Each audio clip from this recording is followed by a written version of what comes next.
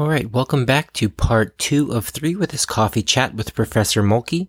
In this conversation, we talk about degrowth, we talk about carbon capture, we talk about the Amazon, and again, we go back into talking about the impact that the community can have, local communities. I also want to remind you that we have upcoming episodes with Professor Casey Feisler, an AI ethics, and author and educator Dr. Lucretia Carter-Berry, about her book, Teaching for Justice and Belonging.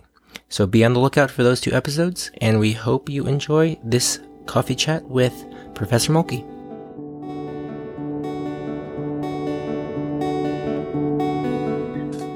But I wanted to circle back on the framing that you do with your students and with your courses, as we see this slew of not great news coming out about all of these, I don't know if you want to call them warning signs, but all of these different things happening around the globe that are kind of pointing to not a great situation, both now and in the immediate future.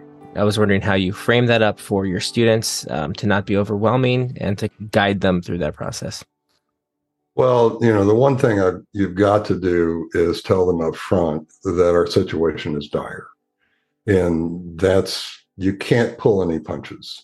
You can't say it's going to be okay because it's not going to be okay. We've already lost a lot and we're going to lose more. And action is now absolutely urgent. It's just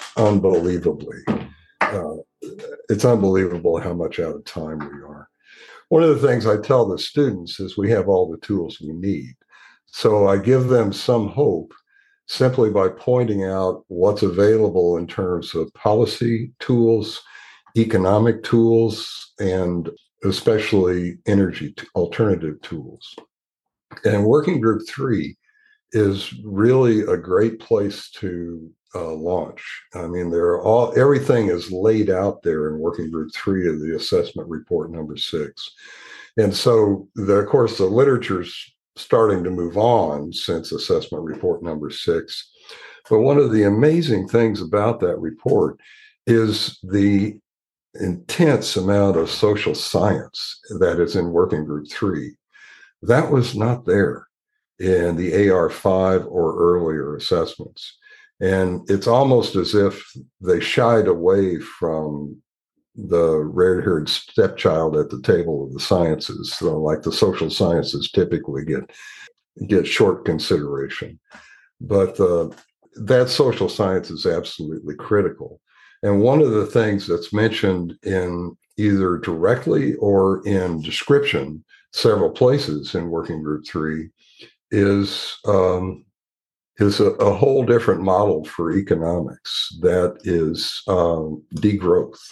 It's called Degrowth. It's developed in France in the 1970s, and it now has major proponents among the economic community all over Europe, less so in the United States. Many people in the United States have never heard of it. And when they hear the word, they say, oh, no, the economy has to grow. It's funny you mentioned that because I did want to bring that up. I was just reading a piece by, I believe it was Jason Hickel. Yeah. He was talking about degrowth. And I mean, if you want to talk more about that, that'd be great, because I think, again, that's either a scary term for many or they have no idea what it means. There are several different alternative economic systems that we need to be talking about. Degrowth is a planned reduction of energy and resource use designed to bring the economy back into balance with the living world in a way that reduces inequality and improves human well-being. Well, that's all wonderful. Everybody can be happy hearing that statement, but it's all about reducing throughput. And so degrowth is not about reducing GDP, but rather about reducing that throughput of energy and materials.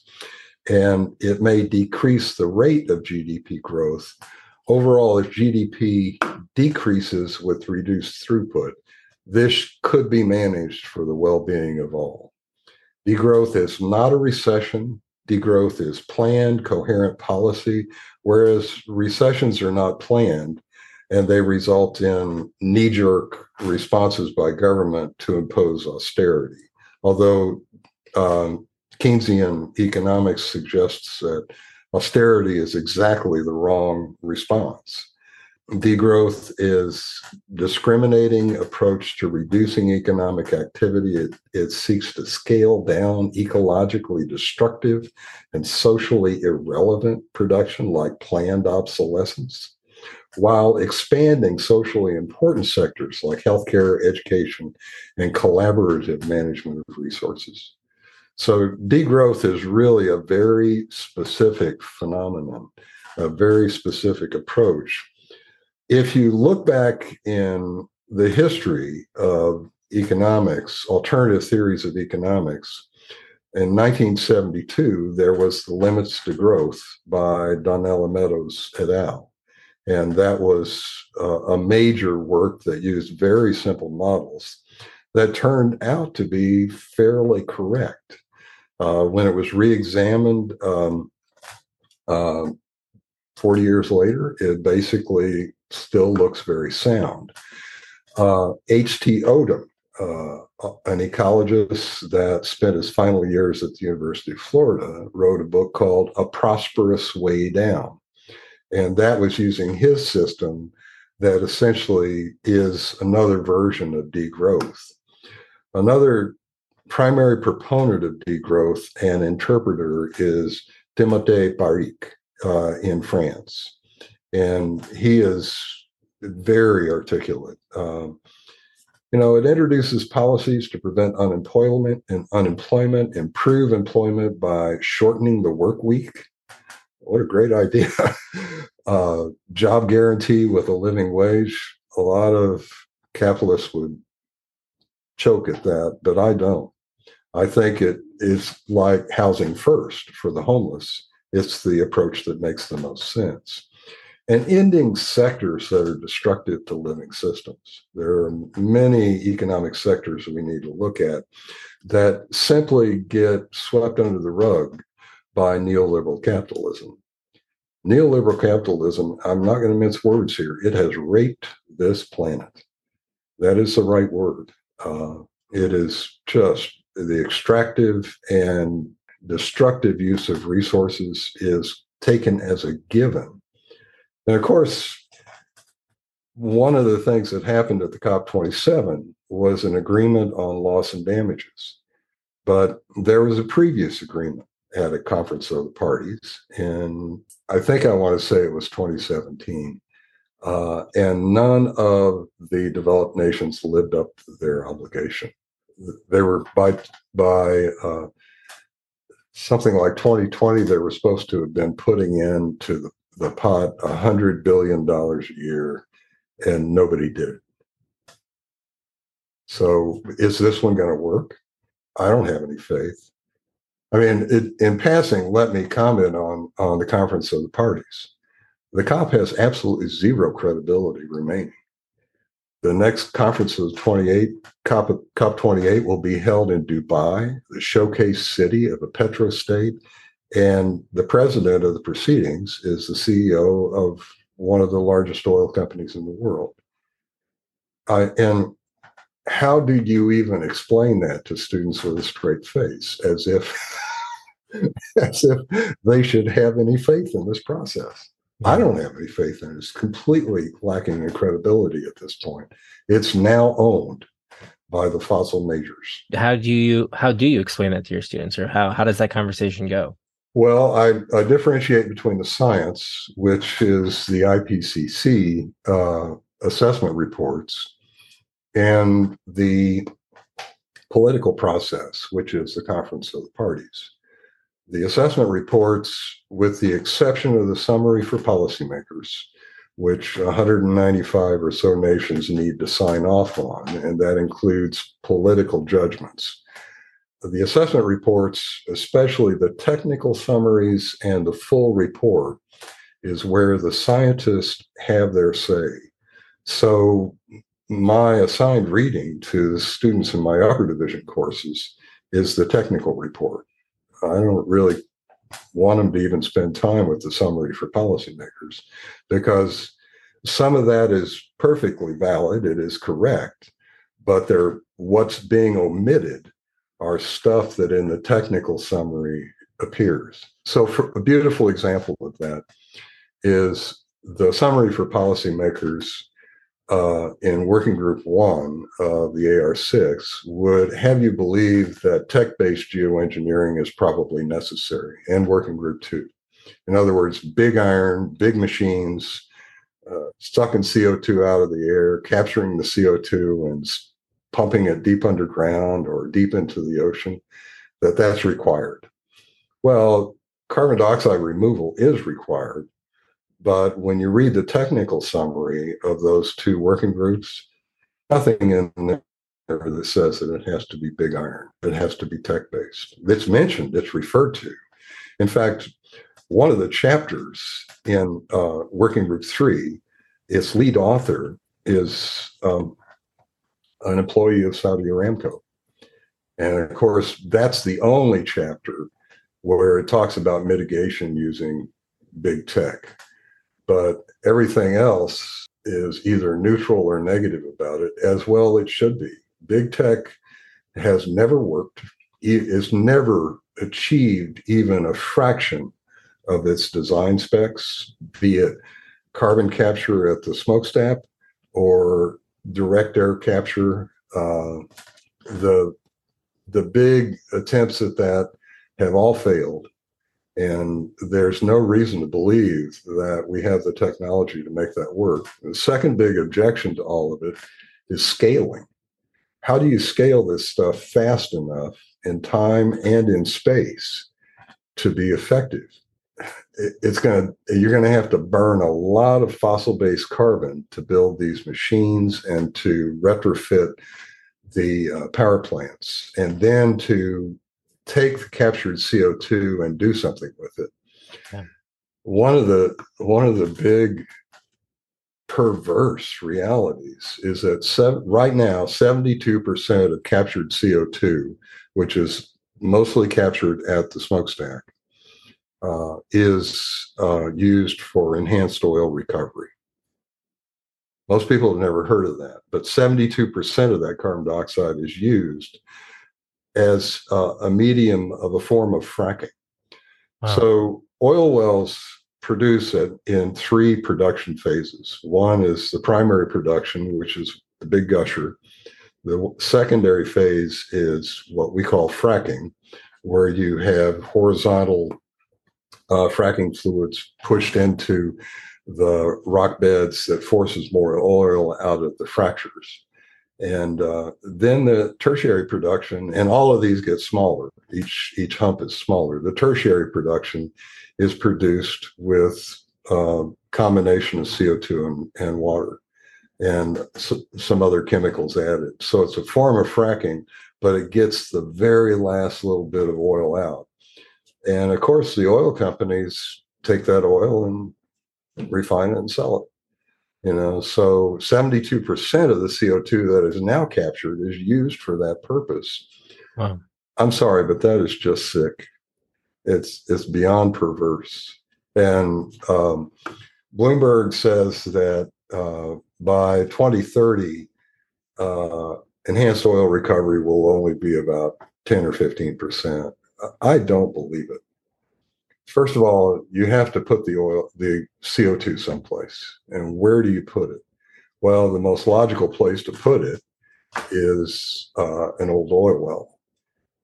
So the alternative is to somehow get it to the coast and then ship it out into the ocean and sink it deep into the middle of the ocean, where it'll form essentially a CO2 pond, lake, and it'll sit there for millennia.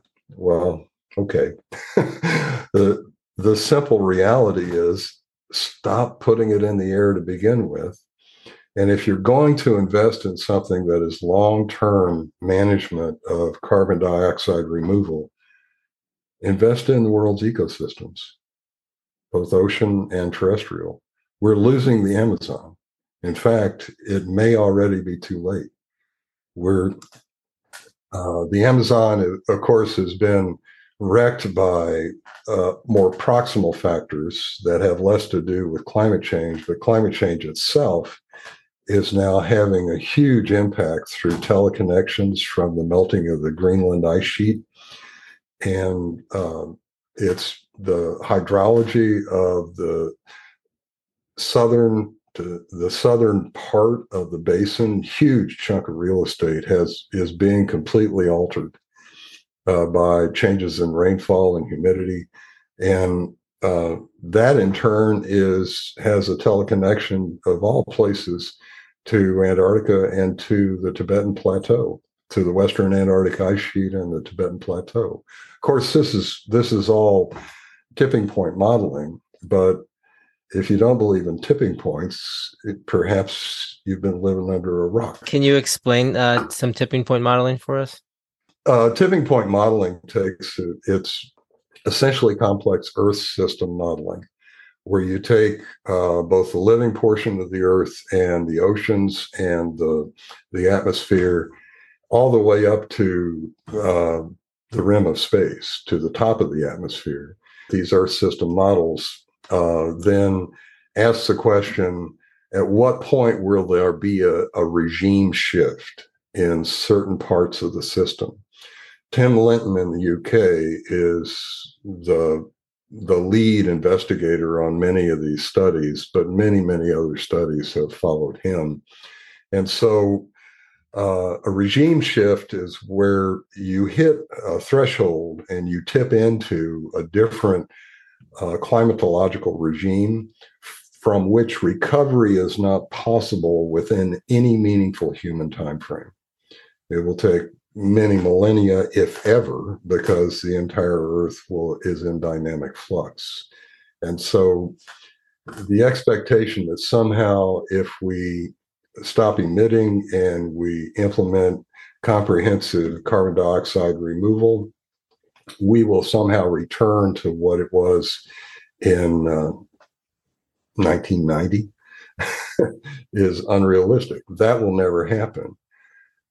Many things have already tipped into a regime shift.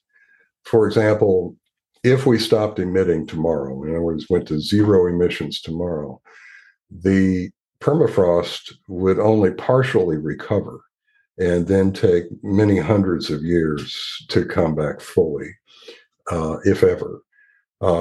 Ocean thermal expansion will continue for thousands of years, more or less on its current trajectory. So, but what will happen is the temperature in the troposphere, where we live, will respond fairly quickly.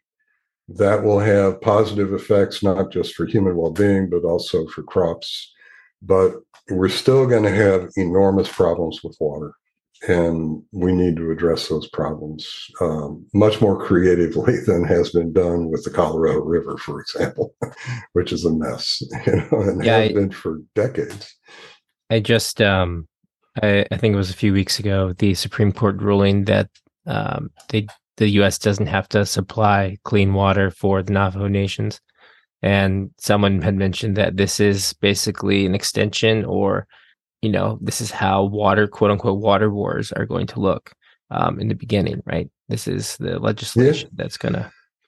Well, it's also the Navajo Nation's been fighting these issues for decades, especially about water. Yeah. And, how do you not have people that the government is partly responsible for and not manage the water resources for those people? How do you not do that? I mean, it's immoral. The morality issues, the moral hazards that are created by climate change are manifold. And they're both basically created by Western high development index countries like the US and those in Europe. So, it's is still an extension of colonialism when it comes to the global South. Yeah. Obviously, Australia is an exception, but it's still colonialism. And, some of the mitigation proposals out there that are being taken very seriously involve using the global south to draw down CO2 so the global north can continue to live its obscene way of life. And it is obscene. It really is. George H.W. Bush made the bold statement at the Rio conference in 1992. He said, the American way of life is not up for negotiation. Really? American exceptionalism? Really? It's not? When the entire planet is at stake and most of the emissions that are causing radiative forcing, most of the emissions in the air right now were put there by the United States. Yeah. I mean, how do you live with that knowledge? And per capita emissions in the US are, of course, the highest in the world and have been since World War II. Now, I'm a beneficiary of that. I'm 70 years old. I was born in 1953. When I was in college, I didn't see any clouds on the horizon. I was interested in traveling and seeing the world and doing all the stuff that young hippies would do. But, the main point here is that our expectations of what qualifies as a good life are unreasonable at this point in time. And it is still possible to have a meaningful and compassionate and decent life through collaboration and cooperation and developing your communities. I mean, one of the things that's happened to us as a species is we've isolated ourselves from our neighbors.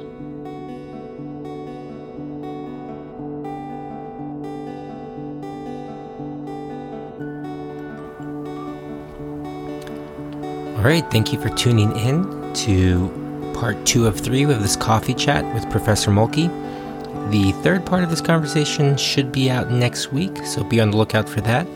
And also, quick reminder on the 2 upcoming episodes that we have with University of Colorado Professor Casey Feisler in AI Ethics.